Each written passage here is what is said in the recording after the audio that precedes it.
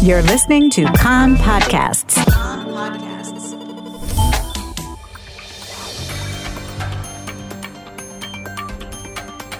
You are listening to the English language news of Kan, the Israeli Public Broadcasting Corporation.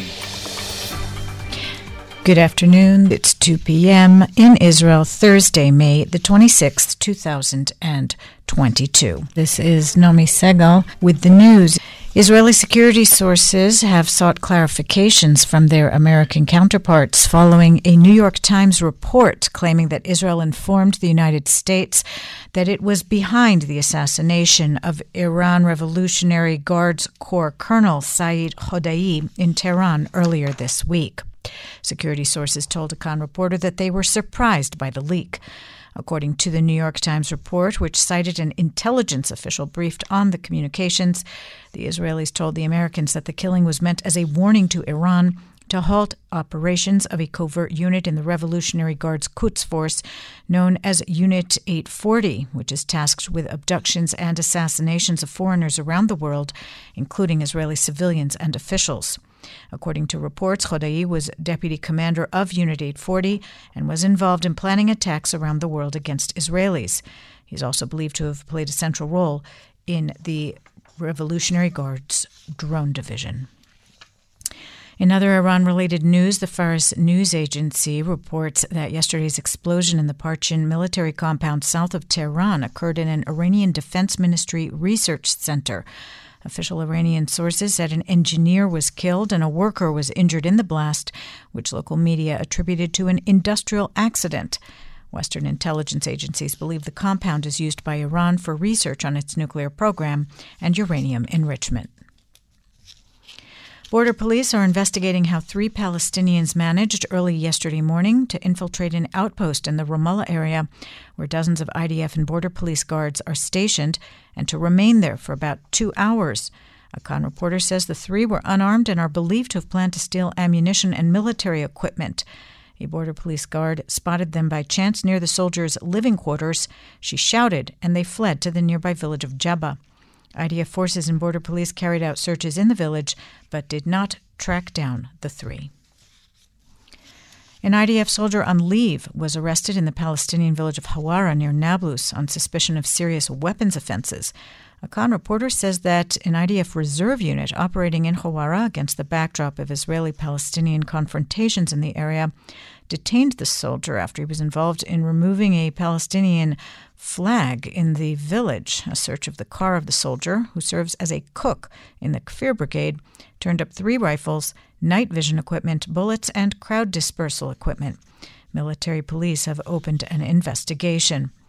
In other news, police arrested a Nablus resident after an M16 rifle was discovered in his car. Detectives uncovered the arms during a search of the car near Shiloh Junction in Binyamin. Israeli security forces operating in Judea and Samaria overnight arrested 8 Palestinians suspected of terror activity and seized illegal weapons that were in the possession of some of them. The 8 were transferred for questioning. Ahead of Jerusalem Day celebrations this coming Sunday, the IDF is expanding its air defense deployment.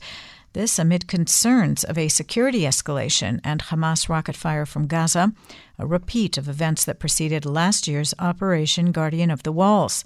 Palestinian terror factions, which have threatened an escalation in response to the Jerusalem Day flag march through the Old City, are convening in Gaza today.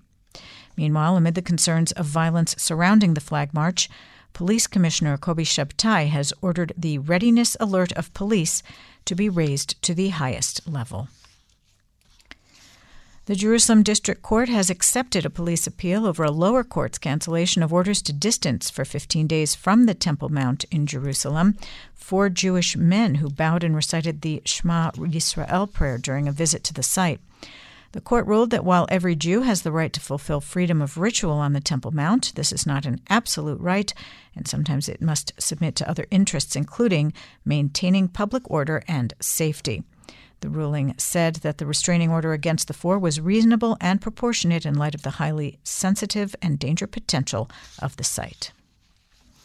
And in light of security tensions in Jerusalem, the U.S. Embassy in Israel issued an alert barring U.S. government employees and their families from entering Jerusalem's Old City on Sunday, May 29th, the day of the scheduled Jerusalem Day flag march. They are also barred from entering the Old City after dark on Friday, or using the Damascus, Harrods, and Lions gates through Monday, May the 30th. And this announcement, due to maintenance work, Israel Railways train service on all lines will stop at 11 p.m. this evening instead of midnight. The frequency of service will also begin to drop from 9 p.m. The weather outlook: warmer, becoming hot for the time of year. Strong northerly winds along the coast from the afternoon hours. Tomorrow calls for unseasonably hot to Sharav conditions, mostly in the hills and inland. Chance of light local rain in the east of the country from the afternoon. Possible haze in the south. Continuing hot to Sharav conditions on Saturday. Maximum temperatures in the main centers: Jerusalem 29, Tel Aviv 25, Haifa 26, Beersheba 31, and in Eilat going up to 37 degrees Celsius. That's the news from Kan Reka, the Israeli Public Broadcasting Corporation. Join us at 8 p.m. Israel time for our one-hour news program. You can tune in at 101.3 FM, the Kan website, Spotify, and the Kan English Facebook page.